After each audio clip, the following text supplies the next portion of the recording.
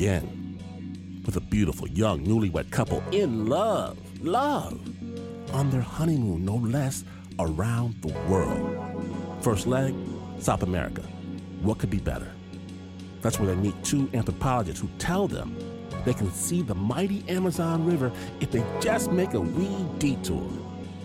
And you know how some relationships, there's the one who has the ideas and the one who has the hesitations? One that's the gas, the other is the brakes. You know what I'm talking about? Snap Judgment.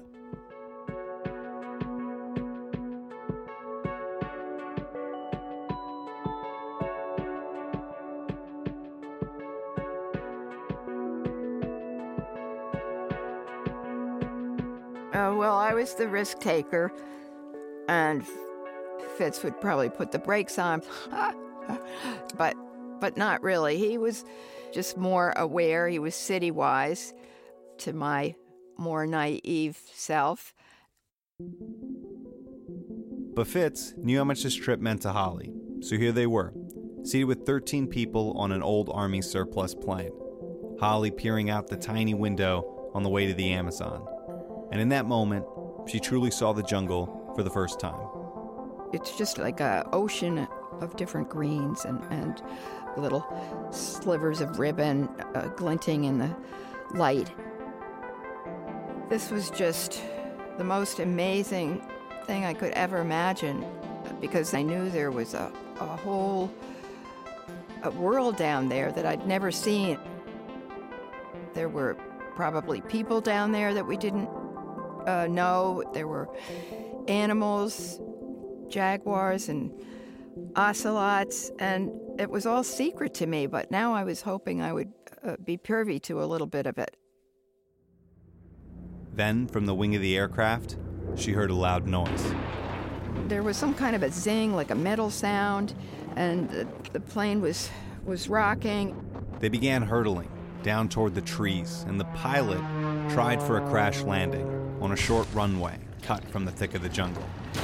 It snapped off the wing and the landing gear, and then we all jumped and rushed to get out, and Fitz was behind me. He said, come on, it could blow at any time. They jumped out of the wreckage of the airplane with all they could carry and scrambled across a muddy field until they knew they were clear. Eventually, Holly and Fitz made their way through the Peruvian jungle to a threadbare town in the middle of nowhere. It's the 1970s, so there's no cell phones, no internet cafes, and no easy way out. But they did find there was a boat ride they could take, and it was leaving soon.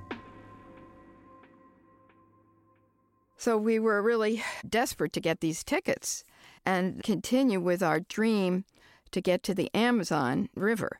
So we rushed to the harbor master and said, can we have tickets for that boat tomorrow? And he said, what boat tomorrow? It left 3 days ago. So then we said, well, what can we do now? And he said, there are no boats for 3 months, but there's a plane back to where you came from. They weren't that far away. They could almost feel it. But this last little stretch seemed almost impossible to cross. So we said, let's go back to the hotel and think about it. And we felt pretty devastated because now there seemed like the only way was to go backwards. So we were sitting at dinner talking about what we were going to do when this man came up, and he looked very debonair. He had a white suit on, which really made me feel like, this is something. And he didn't have any mud on his pants or anything. He just looked very sophisticated. And he said, I couldn't help but overhear your conversation.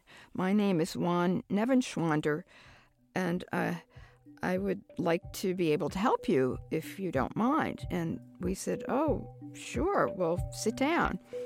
Juan Nevenschwander said he was a gold explorer from the area, but he'd also worked in Chicago for years and he spoke perfect English.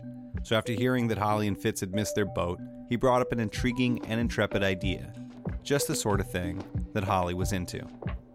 So he said, well, have you ever thought of taking a raft?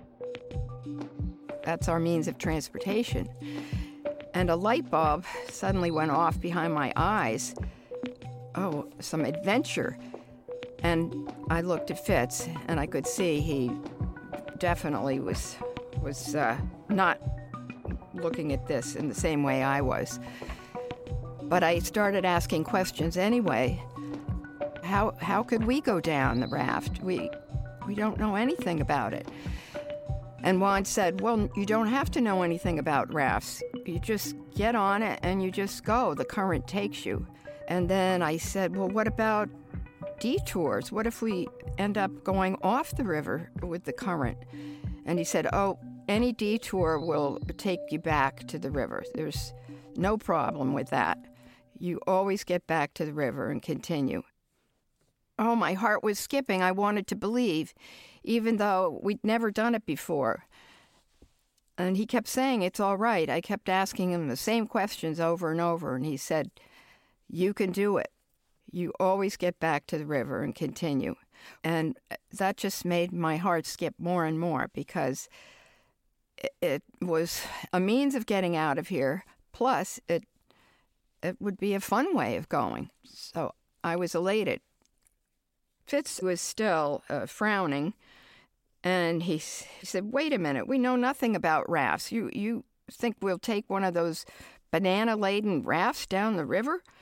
And Juan explained, no, you could make a raft the way you want to make a raft, a big raft with a tent, a platform, you put a grill on it, you make it the way you want. You can make it your own home. And then I started thinking, oh, our own home, wouldn't that be wonderful? Holly and Fitz finished the last of their steak and potatoes, and Juan Nevenschwander bid them good night. Then, on the way back to their room, they talked it over. So, what do you think, Fitz? I just don't think this is great at all. I think this guy's crazy. But Fitz, you were asking him questions. I thought you did seem kind of interested. Well, thinking about it, we just don't know this guy at all. And how can we trust him? You're pretty trusting, Holly. Just don't be so cautious. It just seemed to me one more beautiful part of nature to see. It would be open with really the frontier. There would be no houses. There would be very few people. And we were really seeing what I'd imagined when I had read the National Geographic as a kid. I'd never really thought I'd get there, but here I was right on the crux of it. So I got excited about that too. He was intrigued, but yet he was trying to be cautious. He was the smart guy in the two of us. I did end up talking him into it, because there was a part of him that did want to be that Huck Finn, which is a fantasy, but he did jump on in the end. The next morning, they met with Juan Nevenschwander, and they said they were in, and they asked, what should they do next? So he told them, go down to the banks of the river, and someone there will probably just give you a raft for free. And we went along the bank, and we saw a number of rafts. And we asked the people there, Ernesto was the name of the man and his family. They were teachers, he and his wife. We told him what we were planning on doing. They were very curious and friendly. And he said, oh, I have just the one, and it's right across the river. I'll take you over there. In the end, it was made of 4 balsa logs tied together. It was the size of a small bedroom. Then they started to build their home on it. They had a grill made out of a canola oil can, a rudder to steer, and a platform with a huge pink plastic tent. It took them 2 days to build out their raft, and then, on the day of their launch, they completed their final check of their supplies and prepared to christen their ship with a bottle of beer. And when he handed me the bottle, I swung it, thinking, oh, this will be easy. I'll just bang it really hard against the raft and call her the Pink Palace. That's the name we had decided to call her. And somehow it flew out of my hands and just barely bumped the side of the raft and crashed into the water, unbroken. So the local kids went, "Oh," on the side of the bank, like a Greek chorus. And I thought, oh no, is this a bad luck omen? And then Fitz said, "Oh, come on, don't worry. That's just a superstition. It's no big deal." They pushed off the shore and hopped aboard the Pink Palace. We put the pole down and the paddle, and we just floated along, and then we could relax. The plan was to get themselves down to the town of Gibraltar. From there, they would head overland and finally meet up with the Amazon. But first, they had to float for 5 days down this river, the Madre de Dios. Oh, the sun felt great because there was a lovely breeze, and then there were little chirping birds going by, and we were just soaring along, and it felt like you're flying along with the current, so it felt just free as could be. With the Pink Palace drifting down the river, they're lounging around reading paperback novels. And then a family of butterflies begins darting all around them. And Fitz said, "Look, the butterflies are landing on you." Oh, there are at least 7 or 8 butterflies, and they were beautiful, iridescent, opal, purples, whites, blues. And then Fitz said, "Oh, you're bejeweled." And I said, "Oh, my heavens, he's such a poet." And just making a slight movement, they darted off into the wind, up into the sky. I was drifting my hand in the water as the current went along, and then I started singing Moon River, or humming it.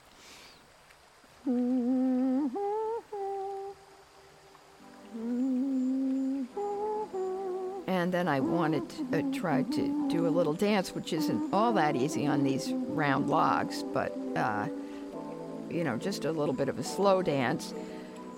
And I just got into the moment, and I said, "Oh, come on, Fitz, why don't we dance?" And he was reading a paperback, and "Oh, I'm not a good dancer, I can't dance."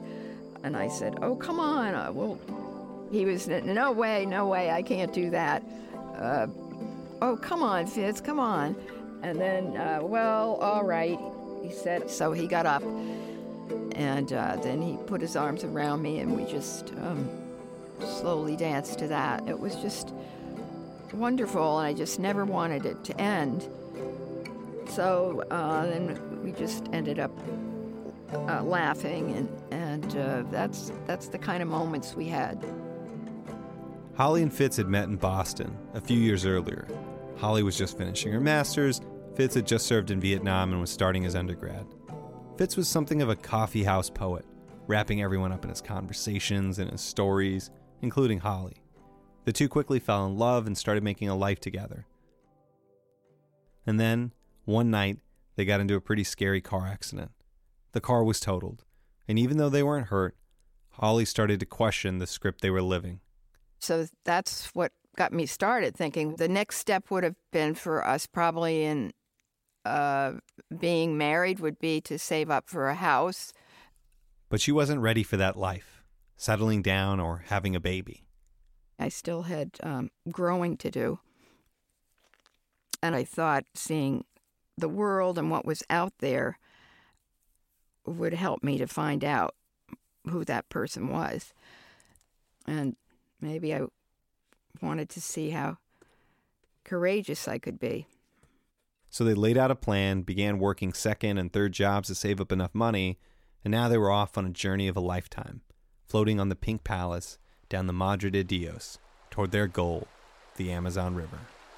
It had been beautiful for the last few days, and then we fell asleep that night. It was fine, but suddenly in the middle of the night, there was thunder all around, right on top of us, and lightning. And I said, Fitz, wake up, there's a storm. And the raft that usually was so stable was rocking up and down and spinning. So I was scared because Ernesto had said, don't ever let the raft spin. And here we were spinning around like a carousel. But Fitz, sleeps very soundly, and he was, what? And I said, "Storm, storm." And he inched his way over and looked out the flap of the tent into the roiling river. It was all dark. And just as that happened, a trunk of a tree with all these spiking roots came blasting through the tent. And Fitz said, "Are you okay? Are you okay?" And I said, yes, but I can't move. And then Fitz grabbed me and said, "We've got to get this tree trunk off of the raft. It's pulling it down." And the water was coming over the bow.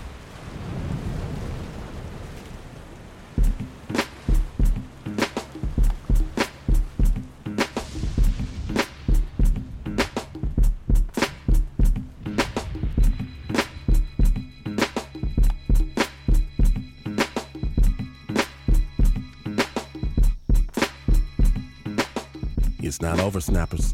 The water is rising. Will the Pink Palace stay afloat? Find out when Snap Judgment returns. Stay tuned.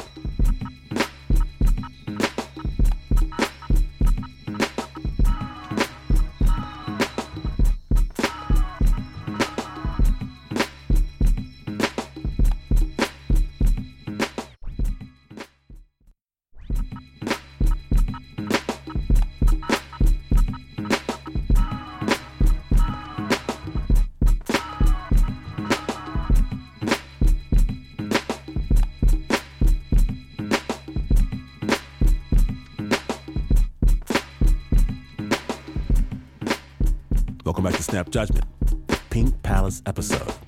When last we left, Holly and Fitz are on the moderated Eels River in the middle of a storm.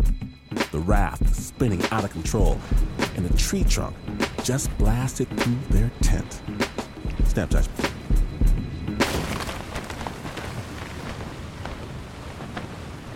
And just as that happened, Fitz said, "Are you okay? Are you okay?" And I said, yes, but I can't move. And then Fitz grabbed me and said, "We've got to get this tree trunk off of the raft. It's pulling it down." And the water was coming over the bow. And that's what scared us, is that we had to get that tree off of us. Together, they heaved the tree off the raft and tied the Pink Palace up to the riverbank. And then they tried to get some sleep with the storm all around them. So the next morning after the storm, I woke up and I was so happy to be alive. A couple of birds were singing, but just the way after a storm everything is, so quiet and so pure and clean. I thought, wow, what a wonderful, beautiful world this is. And he sat down too, and we were just hugging each other, actually, happy that we were alive. The Pink Palace was damaged. Their tent was torn and they were caught in some branches. But they didn't think it was too bad until they tried to make some breakfast. Most of our supplies had gone overboard with the storm. And we just looked at the one box that had a few things. And I could see there was a little pea soup. There was a can of carnation milk. They had packed enough food for a week. And now they didn't have enough for a meal. So there really wasn't much, and now, he just looked devastated. At this point, they knew that it would only take one more day until they reached the town of Gibraltar, so they tried to stay hopeful. Well, he said, "Well, let's have coffee at least," and I was relieved that, okay, great, it was that instant coffee, but it was something. So we're sitting, and Fitz looks out, and he says, "Holly, there's no current here, really. That it's not the way it was before, rushing by us." And he says, "There's no bank here. There's no land. Look under these trees. There's just more water. I don't know, but I don't think we're on the river anymore." The storm had blown them off course, down some kind of side channel. And now, Holly could hear the words of Juan Nevenschwander inside her head. "Any detour will take you back to the river. There's no problem with that. You always get back to the river and continue." But it wasn't a detour. This was a floodplain, and they were stuck and pinned up against trees, and the Pink Palace was too large to go against the tide. We were at a dead end with flooded jungle all around us and no way out. So what made it even worse was that the water wasn't clear. We couldn't see what was out there. It was all muddy, and we'd hear these sounds. There were anaconda in there. There were South American alligator, the piranha, and the candiru, which was one of the scariest because they're little tiny fish with very, very sharp teeth, and they go up your orifices and eat your intestines, and you bleed to death. So suddenly I realized that the Pink Palace was really all we had to stand on, because beyond it, in this channel or swamp, were all these creatures that could kill us. For days they were paralyzed with fear, until Fitz spotted something, just sticking out of the muddy water. It was a tiny waterlogged raft. It barely floated with the two of them on it, but it was small enough to go against the current, or so they thought. Their first escape attempt ended 2 days later, as the water pushed them all the way back to where they had started. We pulled up on the Pink Palace and tied up, and suddenly there was a sound in the sky. And then Fitz said, oh my God, there's a plane out there. Look at that little dot. It's coming towards us. And I looked up and I said, oh my Lord. And we're waving. It's got to see us. And then it swirls around. I said, surely it will circle back. But then the humming of the plane, it becomes more and more distant. And we're waiting. Surely it will come back. And then we don't hear it anymore. I said, I'm sorry, Fitz. And he said, for what? And I said, for wanting to go on this trip and talking you into it. I didn't know what would happen. And he said, you didn't do it. We had to get out of there. And I felt relieved that he didn't blame me for that we were in this together, and we just crumple into each other's arms. Now we're on the 8th day, and we had tried to escape 2 other times, and we were starving more and more. We had maybe a little bit of sugar. So we knew, okay, if we are going to try one more time, we've got to do it now. There was only one option left, to swim. One had told us never to go into the water, especially because of the candiru. But now we had no choice, and we had to get in. So they each pried off a log from the small raft, using it to stay afloat. There would be no land to rest on, only some log jams from trees that had been washed down the river. We got in the water, and we started ahead, and the sun was out, and we felt hopeful. We were making good headway as we went. They were weaker now. They hadn't eaten a full meal in 7 days. Still, they made better headway swimming than they did on the raft. They got used to the slimy, swirling things that moved around their legs, but they needed to rest. And finally, they saw a log jam up ahead and swam towards it.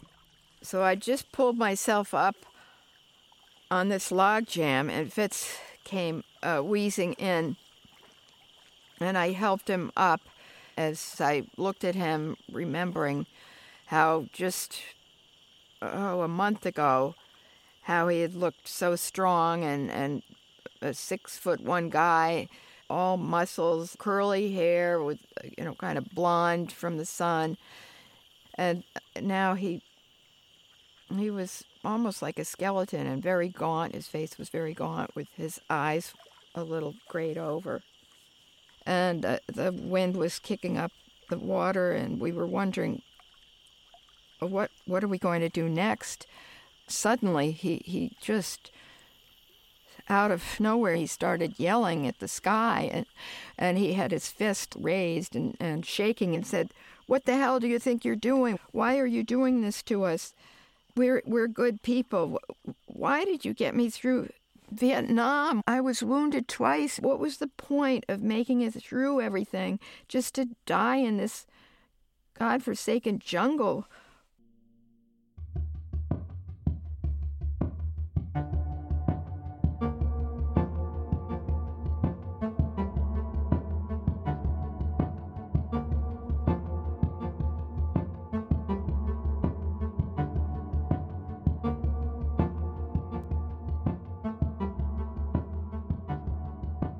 Holly and Fitz are fighting to survive. Will their love falter in the face of the river's power? Stay tuned.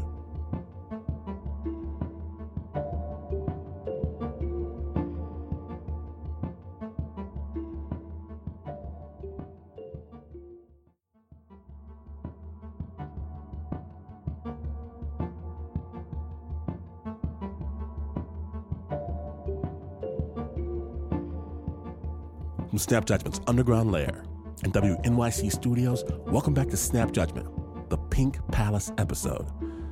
My name is Glenn Washington, and when last we left, Fitz and Holly's romantic adventure on the Madre de Dios River had turned into a test of survival. Snap Judgment. Out of nowhere, he started yelling at the sky, and "Why are you doing this to us?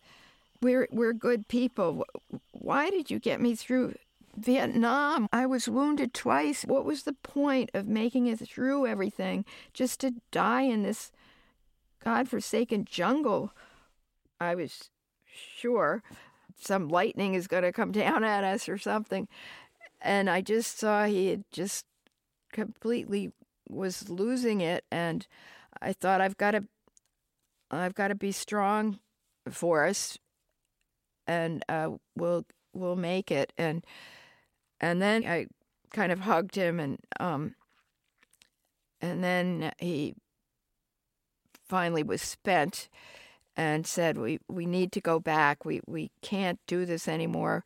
I just didn't want to give up, but I knew that we had to, that Fitz couldn't do it. And so I said, okay, yes, we have to go back.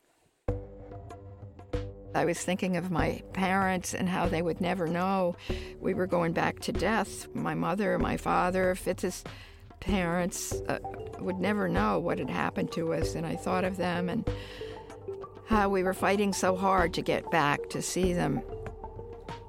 And so we both let go at the same time, and we went by all the landmarks we had fought so hard for.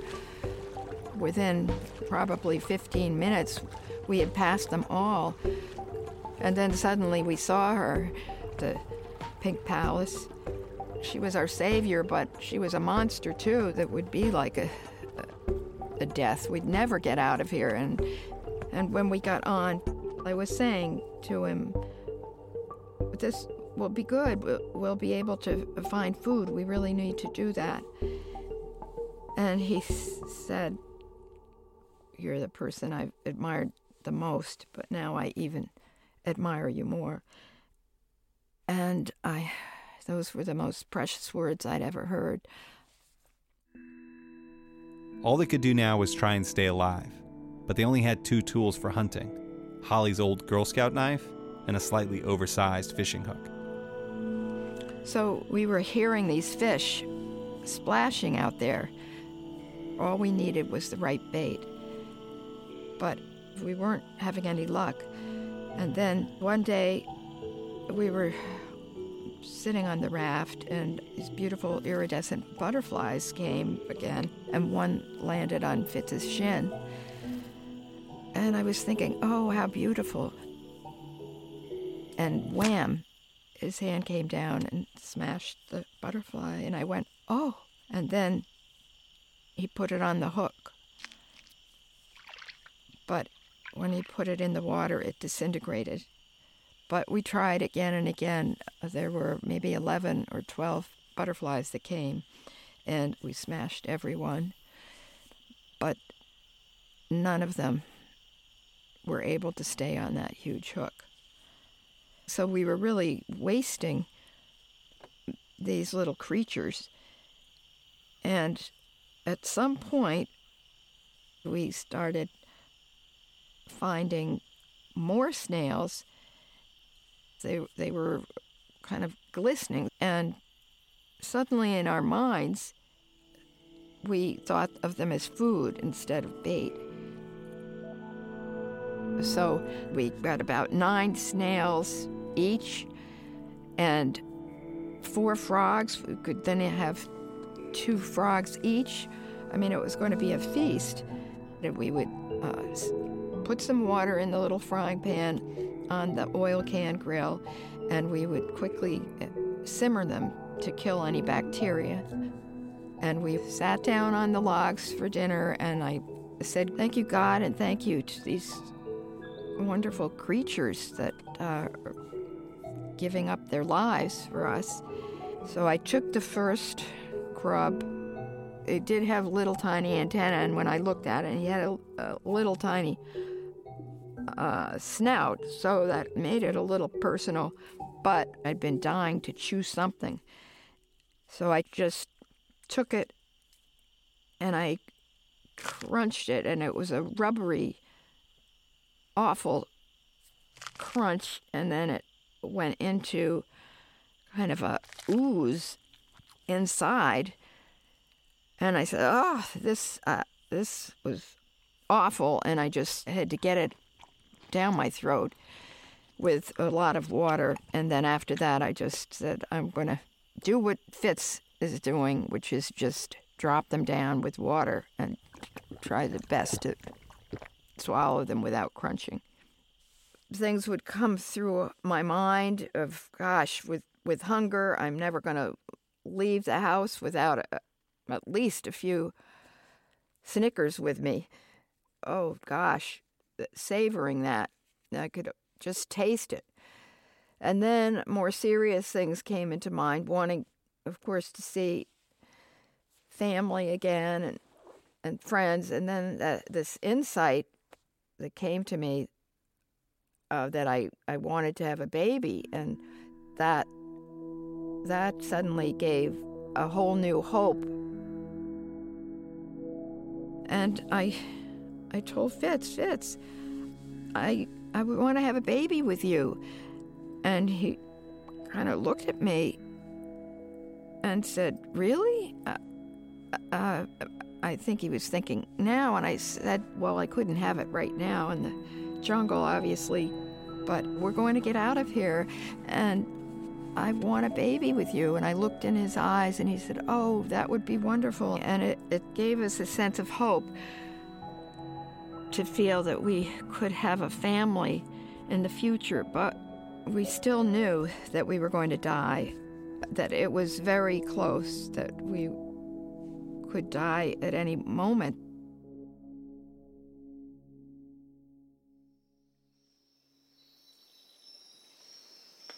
I wake up in the morning. This was the 26th day that we've been in here. I heard the birds chirping, and I was so happy that we'd found so many frogs that I felt like we were on the upswing. And then I looked over at Fitz, and he just didn't look right. He was very still, and I didn't hear any breathing, and I put my hand on him. I just didn't hear anything, and I felt it was all gone, and I kind of shook him, Fitz, and he didn't respond, and tears came to my eyes. I just wanted him to wake up, and I shook his arm. "Fitz, please wake up. Please, honey, please wake up." And then he did respond. Then I did start to cry. I was just holding him, and my tears were running into his beard. And then something happened. I just felt calm, and I said, Fitz, guess what? we are going to get out of here today. I just know what God said. I'm taking you out of here today. What? Really? Where's he taking us? And I said, well, home. We're going to go home. And then Fitz said, I'm going to go out. I'm going to go dip in the water. And he got up on his haunches, and I felt like I could hardly watch because he was so thin as he left the tent. And I listened in case he needed my help pulling him up. Then I heard Fitz screaming, "Socorro, Socorro!" He hadn't sounded so strong in weeks. What is it, Fitz? What is it? It's men. I thought it was a log, but it's men. They're coming this way. And I looked, and oh my gosh, it was 2 men in a dugout canoe, and I just couldn't believe it. And then we both started calling, "Socorro, Socorro!" And Fitz was saying, why aren't they answering? They're not glimmering any smile or anything. They just were like statues coming toward us. And I quickly realized I had better put some clothes on.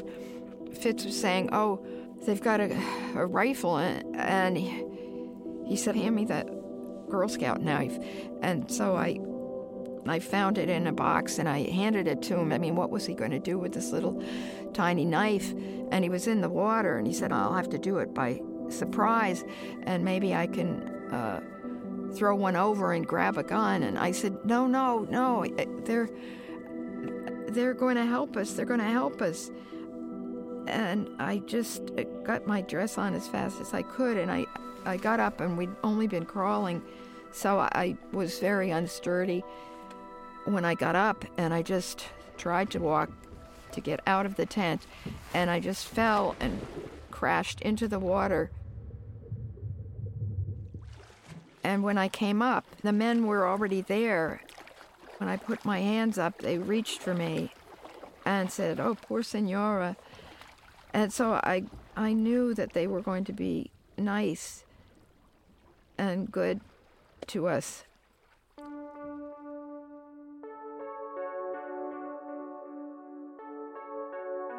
They were local hunters, and they'd been tracking a monkey through the jungle when they came upon Holly and Fitz, and they could see they were in really bad shape. They helped them grab their belongings and quickly loaded them on to their small boat. We gave them our names, Holly and Fitz, and then we asked them their names, were Roque and Silverio.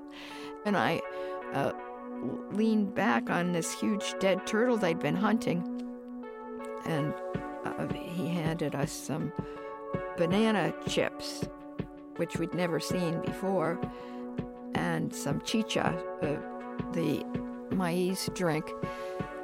And that was so nice of them. And then they started paddling away, and I looked back. I was so thankful for having the Pink Palace. She kept us alive. And I just said goodbye, and I don't plan on ever coming back.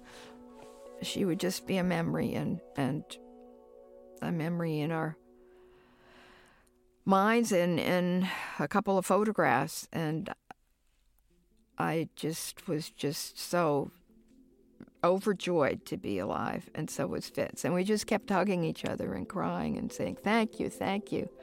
Thank you to Silverio and Roque. And yes, thank you to the Pink Palace, too.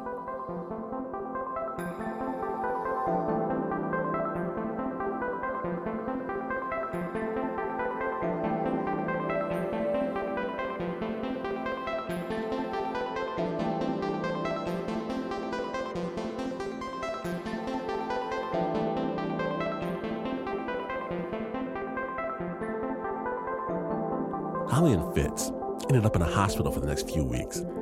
There they discovered that Fitz had become so weak because he had parasitic amoebas in his blood. But they both pulled through and decided to skip the Amazon and fly back home to Massachusetts. 3 years after they got back home, they had their first baby, Megan Fitzgerald, and now they have 2 kids and 5 grandkids. Just recently we were in France and seeing some of our friends that we had met in South America so long ago. And they brought out this banquet that they were very proud of. And they were these huge snails, maybe 6 inches. They were huge. That's what French people love. And I did try one. And that was it. I could only really try one. It just was too reminiscent of the time on the raft. That one snail was enough for me. So I hope those French people don't hear this, but no, I'm joking.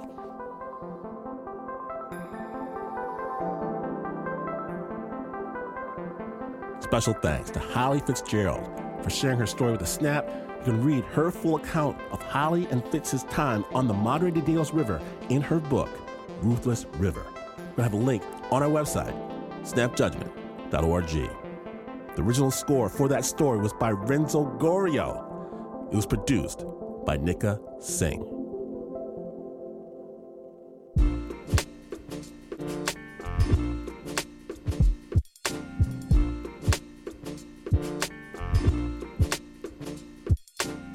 Oops, it happened again. I know.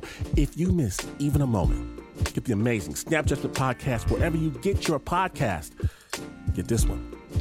And do me a favor, if you will. If you do dig the Snap storytelling, let somebody know. And here's the best test of all for anyone looking to find their special someone. Just ask your prospective lover if they're down with the Snap. If they snap and you snap, Lord have mercy. Let me tell you something I've learned in my travels. Snappers are the very best people there are. You're welcome. Put a ring on it. Go forth and make some little whippersnappers.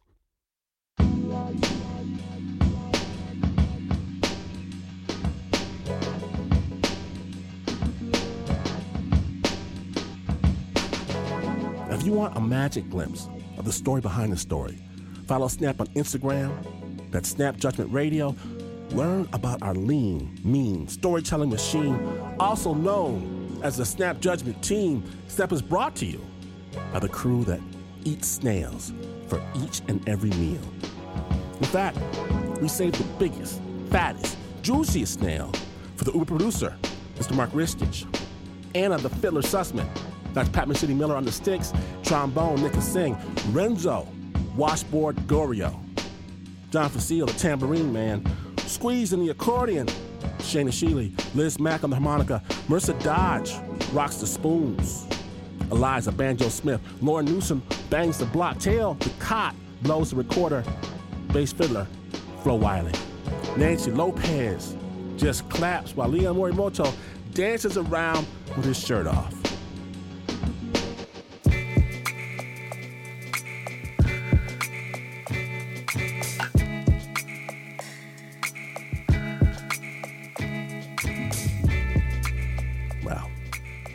As you may have heard, this is not the news.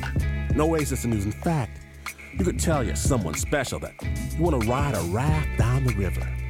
And just when they get on, you could give that raft a good push and tell them you saw all the text messages to Karen. All of them. Even as they float away without the paddle. Watch out for the waterfall. Yes, friends, you could do all of that. And you would still not be as far away from the news as this is.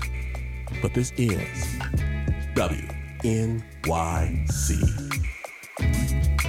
To be with you